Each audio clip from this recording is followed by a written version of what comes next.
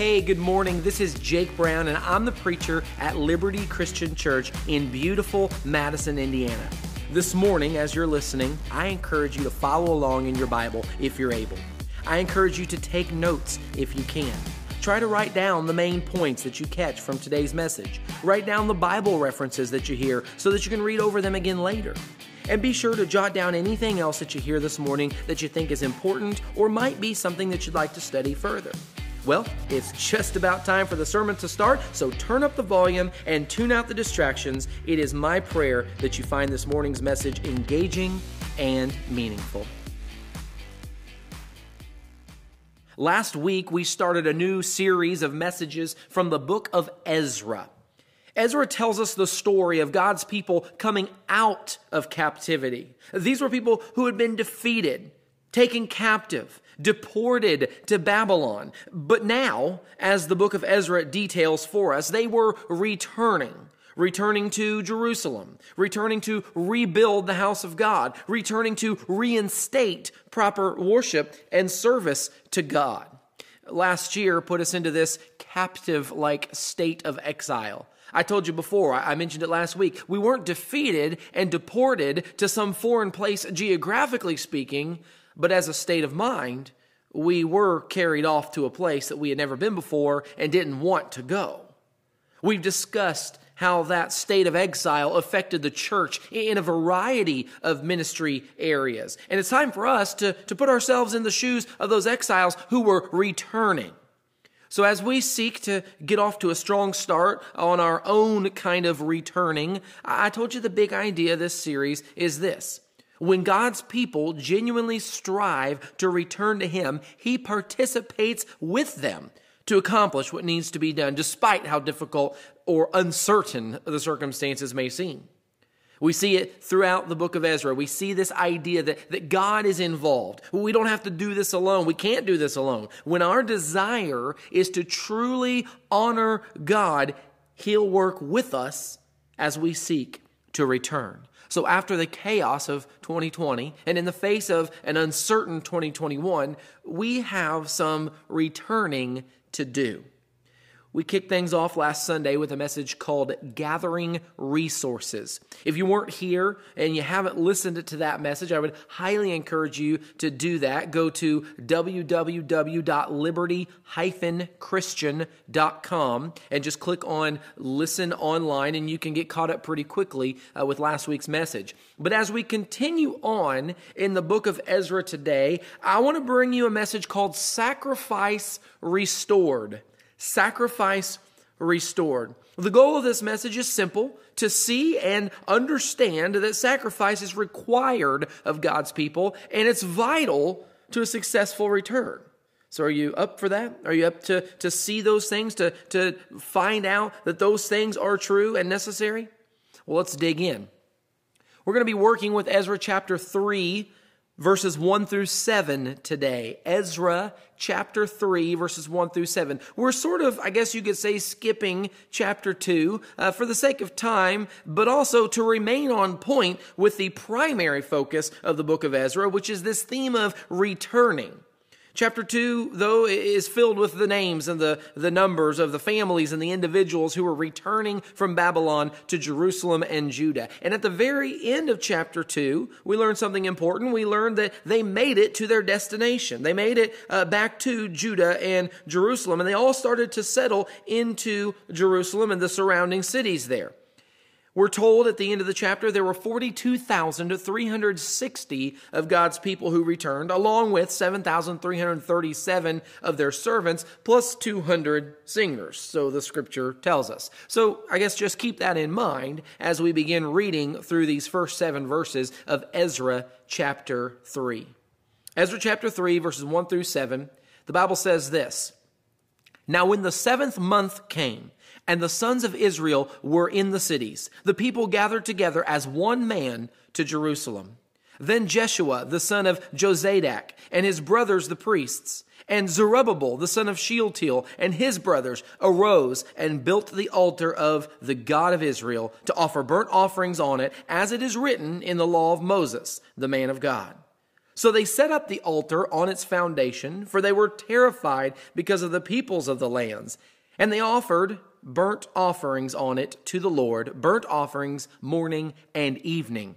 They celebrated the Feast of Booths, as it is written, and offered the fixed number of burnt offerings daily, according to the ordinance, as each day required. And afterward there was a continual burnt offering, also for the new moons, and for all the fixed festivals of the Lord that were consecrated, and from everyone who offered a free will offering to the Lord. From the first day of the 7th month, they began to offer burnt offerings to the Lord, but the foundation of the temple of the Lord had not been laid. Then they gave money to the masons and carpenters, and food, drink, and oil to the Sidonians and the Tyrians to bring cedar wood from Lebanon to the Sea of Joppa, according to the permission they had from Cyrus, king of Persia. Now, listen, I understand there's a lot of details there about these specific ancient things they did. And on the surface, with just a cursory reading, it might seem like there's not much here for us. But remember, we're looking to put ourselves in these people's shoes. If we'll do that, we'll find that there are things that we can learn. In fact, very valuable things we can learn. Well, what kind of things do we find to help us here as 21st century Christians staring down the barrel of a new year and desperately needing a fresh start, a strong start, a returning? Well, first things first, we see God's people come together as one. We see that there in verse 1. They came together as one. Ezra chapter 1 verse 1 says, when the 7th month came and the sons of Israel were in the cities, the people gathered together as one man to Jerusalem.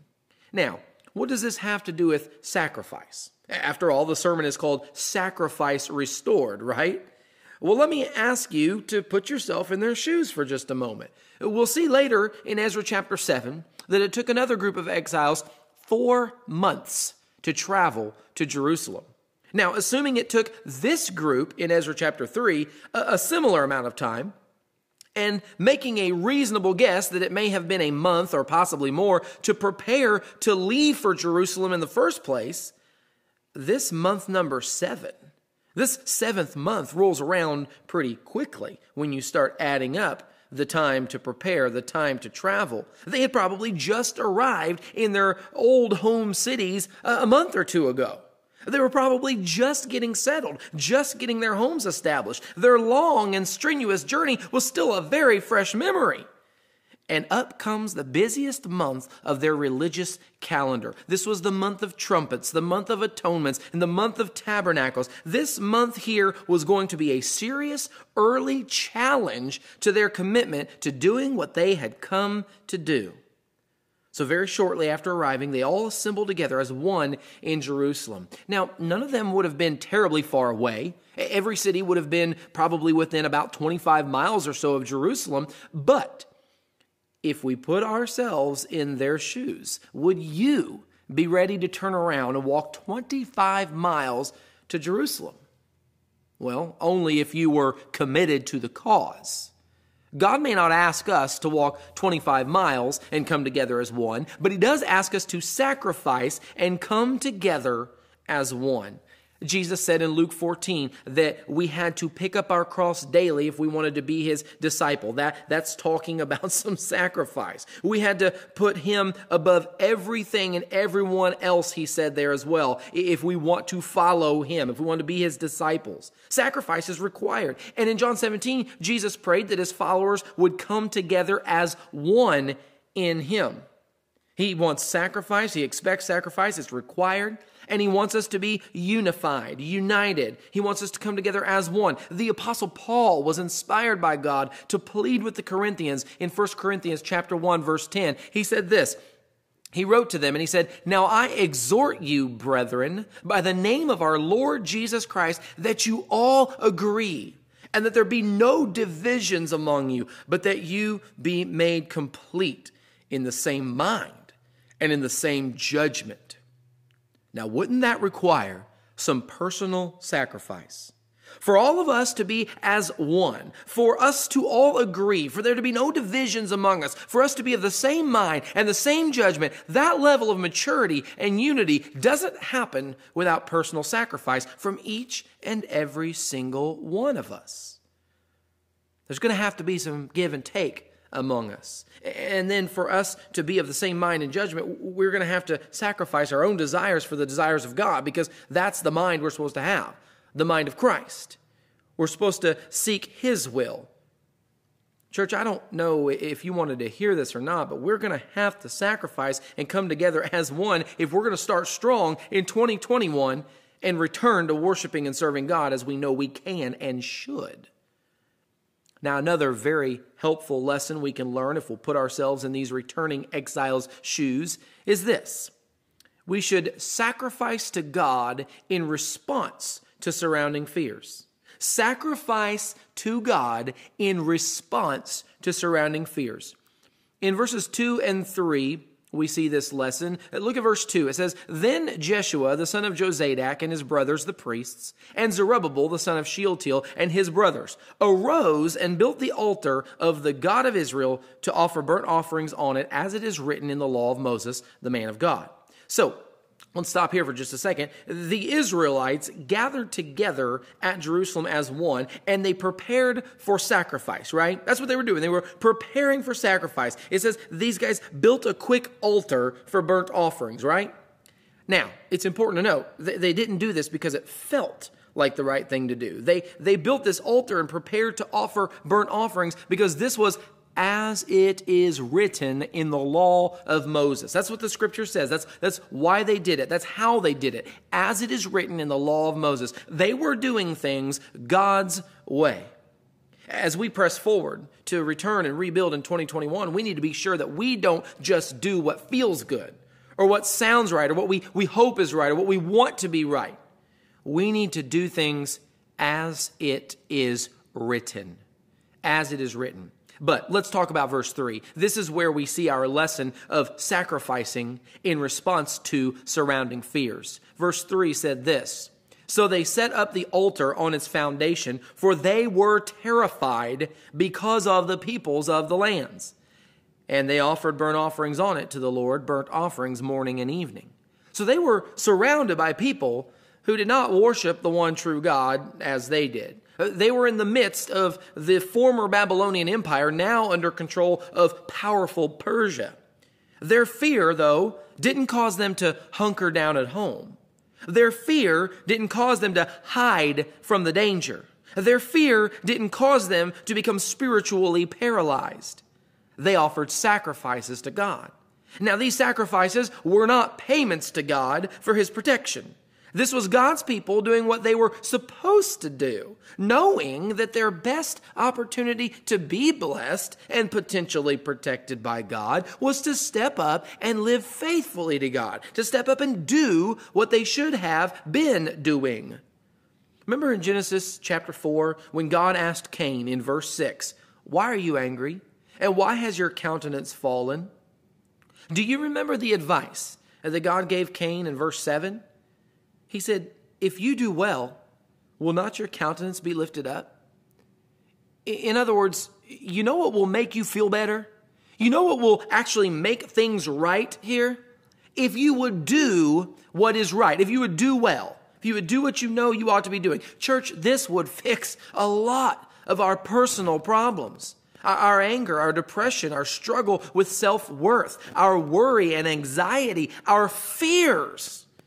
If you do well, will not your countenance be lifted up? If you'll just get up and do what you know you really ought to be doing. Serve God the way you really know you ought to be serving Him. Trust and love God the way you know you really ought to be. You'll feel a whole lot better, and you'll actually be in a much better situation. If we're going to make the return in 2021, and we're going to, the question is just, are you going to come with us? We're going to have to overcome the fears that surround us and start doing the sacrificing we know we ought to be doing. The next lesson we learn here reminds us that we need to be sure to reestablish the sacrifices required by God. Reestablish the sacrifices required by God. In Ezra chapter 3, verses 4 and 5, we read about the reinstatement of a number of sacrifices that God had required of his people. Offerings for festivals commanded by the Lord, daily burnt offerings, continual burnt offerings, even free will offerings as different ones were compelled to do so. We too need to reestablish the sacrifices required by God. Many of us, myself included, we're too often concerned about ourselves in 2020. We need to reestablish a regimen of sacrifice as prescribed by God. So what kind of sacrifice has God commanded? What kind of sacrifice do we know is required? Does God even require sacrifice in the New Testament? Well, of course he does. Of course he does. We could look at many New Testament passages about how our bodies are temples of the living God and how we are called to worship God through sacrifice now. For the sake of time, let's just look at 1 Peter chapter 2, verse 5 right now. The scripture says, "You also, as living stones, are being built up as a spiritual house for a holy priesthood, to offer up spiritual sacrifices acceptable to God through Jesus Christ." So if you're a Christian, you're supposed to be working on a building. You're building a temple for God. Maybe we've got more in common with these Israelites in the book of Ezra than we originally thought. Notice, though, in this passage in 1 Peter chapter 2, verse 5, we are being built up as a spiritual house for a reason, for a purpose. What does the scripture say there? To offer up spiritual sacrifices acceptable to God through Jesus Christ. Just like the temple was built and in it sacrifices were offered up, we too, as temples of God, ought to be offering up spiritual sacrifices. Hebrews chapter 13, verses 15 and 16, give us a few examples of some spiritual sacrifices that are acceptable to God. That passage of scripture there says, "Through him then let us continually offer up a sacrifice of praise to God, that is, the fruit of lips that give thanks to his name." And then verse 16 says, "And do not neglect doing good and sharing, for with such sacrifices God is pleased." So one of the spiritual sacrifices that is pleasing to God is thanksgiving. Continual thanksgiving, right? Being thankful, praising him, giving thanks to his name. This is the spiritual sacrifice, or this is a spiritual sacrifice that is pleasing to God. I'm sure many of us could benefit from offering up this particular sacrifice a little more this year than we did last year. And then there's the sacrifice here of doing good. Verse 16 here in Hebrews chapter 13 says that doing good is also a sacrifice that is pleasing to God. It's easy to think, I do good. You know, you read that and you think, well, hey, I'm offering up sacrifices to God. I do good things. Well, let's pretend that God asked you to expound on that a little bit. Kind of open that up. Kind of explain that. Tell him what good it is exactly that you do. Are you consistently and intentionally doing good? Are you purposefully offering up the sacrifice of good works? Sacrifices are to be offered up daily, continually. Boy, imagine the return that we could make with a church full of consistent and intentional sacrificers of good works. Imagine what we could build for God. Hebrews chapter 13, verse 16 also lists the sacrifice of sharing.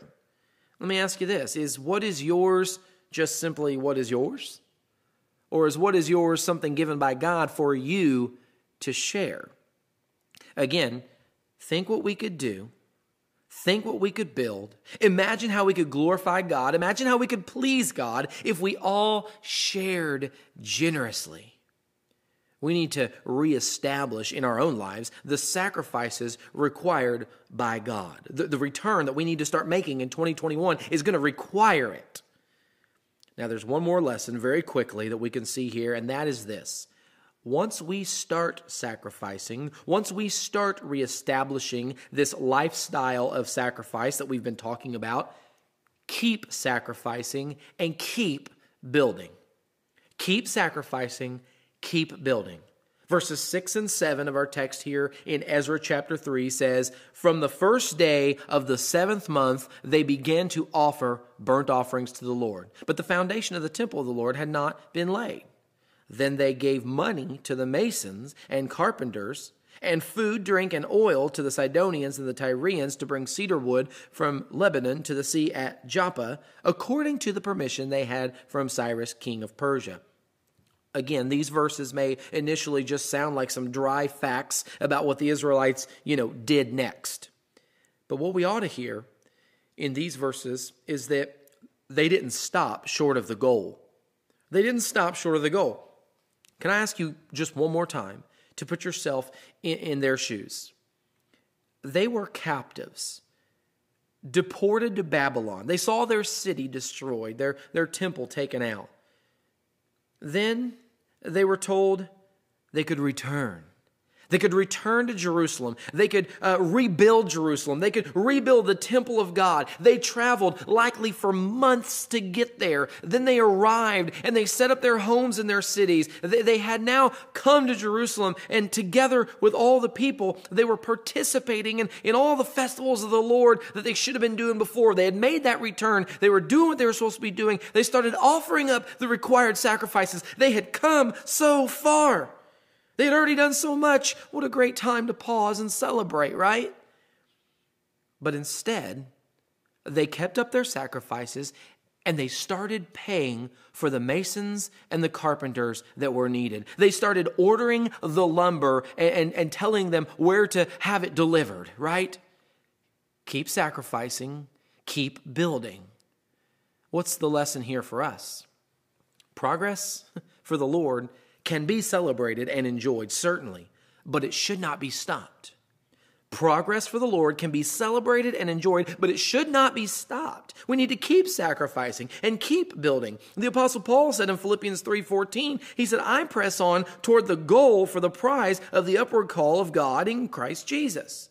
And Paul goes on to teach that we should all adopt this attitude of never letting off the gas like we've, quote unquote, made it, but instead to always be pushing on.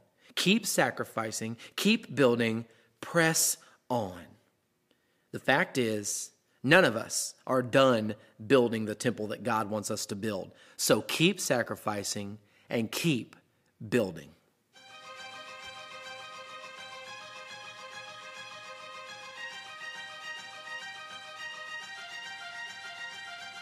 As we finish things up here this morning, I'd like to ask those of you listening on the radio right now the most important question that any of us could ever be asked. A question that each and every single one of us need to be able to answer confidently and honestly. Here's the question. If the Lord were to return today, do you know for sure, no doubts whatsoever, that you would go to live with Him forever? Do you know for certain that He's going to let you into heaven? Can a person even know? In 1 John chapter 5, verse 13, the Apostle John writes that we can know. He says, "These things have been written to you who believe in the name of the Son of God, so that you may know that you have eternal life." Folks, that is good news. In 2 Thessalonians chapter 1, verses 7 through 9, though, Scripture says that there's coming a day when the Lord Jesus will be revealed from heaven with His mighty angels in flaming fire, dealing out retribution to those who do not know God and to those who do not obey the gospel of our Lord Jesus. These will pay the penalty of eternal destruction, away from the presence of the Lord and from the glory of His power. So, according to the Bible here, somebody's going to pay. Somebody's going to get in trouble when Jesus returns, right? Who did this passage of Scripture say was going to pay the penalty of eternal destruction? There's two groups listed, right? Did you catch them? Those who do not know God and those who do not obey the gospel of our Lord Jesus. Now, maybe you know God, but have you obeyed the gospel? Now, before you answer that, let's make sure we know what the gospel is. In Romans 1:16, the Apostle Paul says that he's not ashamed of the gospel, for it is the power of God for salvation to everyone who believes. So the gospel is the power of God for salvation, but what is it? Well, in 1 Corinthians chapter 15, verses 1 through 4, the Apostle Paul says, "I make known to you, brethren, the gospel which I preached to you, which also you received, in which also you stand, by which also you are saved, if you hold fast the word which I preached to you, unless you believed in vain. For I delivered to you as of first importance what I also received, that Christ died for our sins according to the Scriptures, and that he was buried, and that he was raised on the third day according to the Scriptures. So there are three main statements that make up the gospel. Christ died for our sins, Christ was buried, and Christ was raised on the third day. The Bible teaches us that his death paid the price for our sin, and his resurrection made eternal life possible. So now that we understand what the gospel is, let's get back to our question: how do we obey the gospel? Well, I want to read for you Romans chapter 6, verses 3 and 4, and I want you to listen and see if you can hear all three parts of the gospel being played out here: the death, burial, and resurrection. The Bible says here in Romans chapter 6, verses 3 and 4, "Or do you not know that all of us who have been baptized into Christ Jesus have been baptized into his death? Therefore, we have been buried with him through baptism into death, so that as Christ was raised from the dead through the glory of the Father, so we too might walk in newness of life." Did you catch that? When we're baptized, the Bible says, we are baptized into Christ's death. When we are baptized, the Bible says, we are buried with Christ. And finally, when we are baptized, we are raised up as Christ was raised from the dead, so that we too will walk in newness of life. Folks, the Bible makes it clear you must believe that Jesus is who the Bible says he is. According to Matthew 16:16, John 1:1, John 1:14, John 8:58, Colossians 2:9, and Hebrews 1:8, Jesus is the Christ, the one who would come to save us from our sins. He is the Son of the living God. He himself is God, one of the three distinct personalities that make up God, and he is God the Son who came to earth in human form. We must hear the gospel and believe it. We must trust Jesus completely. We must make a distinct turn away from sinful living and toward God's holiness and righteousness. The Bible calls this change in our behavior repentance. We must confess our belief that Jesus is the Christ, the Son of the living God. And of course, we must obey the gospel through baptism, where we are immersed in water by the authority of God the Father, God the Son, and God the Holy Spirit. This is where we are baptized into Christ's death, into his burial, and raised up to newness of life by the power of God, the same power that raised Jesus from death. Acts 2:38 and Acts 22:16 make it clear that at our baptism, our sins are forgiven. They're washed away. 1 Peter 3:21 says baptism saves us. Galatians 3 verses 26 and 27 teaches us that through faith and as a result of our baptism, we become children of God, clothed with Christ. Let me ask you again. If the Lord were to return today, do you know for sure, no doubts whatsoever, that you would go to live with him forever? If you haven't obeyed the gospel, please know that we would love to talk with you about your situation. We would love to answer any questions you have. We would appreciate the opportunity to discuss with you the costs of following Christ. If you're interested, keep listening, and we'll tell you how you can get in touch with us in just a moment. You've just listened to the current sermon from Liberty Christian Church, the very same sermon that was preached today at our in-person services. I'm Jake Brown, and on behalf of the church, I want to thank you for listening to today's broadcast. If you're in the area, I want to encourage you to join us in person at Liberty Christian Church at one of our Sunday services. We meet at 10:30 a.m., again 10:30 each and every Sunday morning at 8774 North US Highway 421, Madison, Indiana. That's 8774 North US Highway 421, Madison, Indiana. And if you'd like to get in touch with us, you're welcome to call us, leave a message on the church phone. Just call 812-273-1518. That's 812-273-1518. Please leave us a message letting us know that you're calling us because you heard us on the radio. Be sure to let us know why you're calling and let us know how we can best follow up with you. Or you're welcome to reach out to us on Facebook. Just search for Liberty Christian Church, Madison, Indiana, or you can send us a message directly from our website. Now, speaking of our website, if you'd like to hear this message again or to listen to other messages, just go to our website at www.liberty-christian.com and click on Listen Now. But again, we'd love to have you join us in person if you're physically able to do so. Jesus created His church as a body of people. His church is a family made up of sons and daughters of God, brothers and sisters in Christ, and we've been called to meet together regularly. And the pattern that we see from the church in the Bible is that they met every Sunday. So, if you're able, come meet with us next Sunday right here at Liberty Christian Church in beautiful Madison, Indiana. We love you, God loves you, and it is our prayer that He will bless you this week as you seek His truth.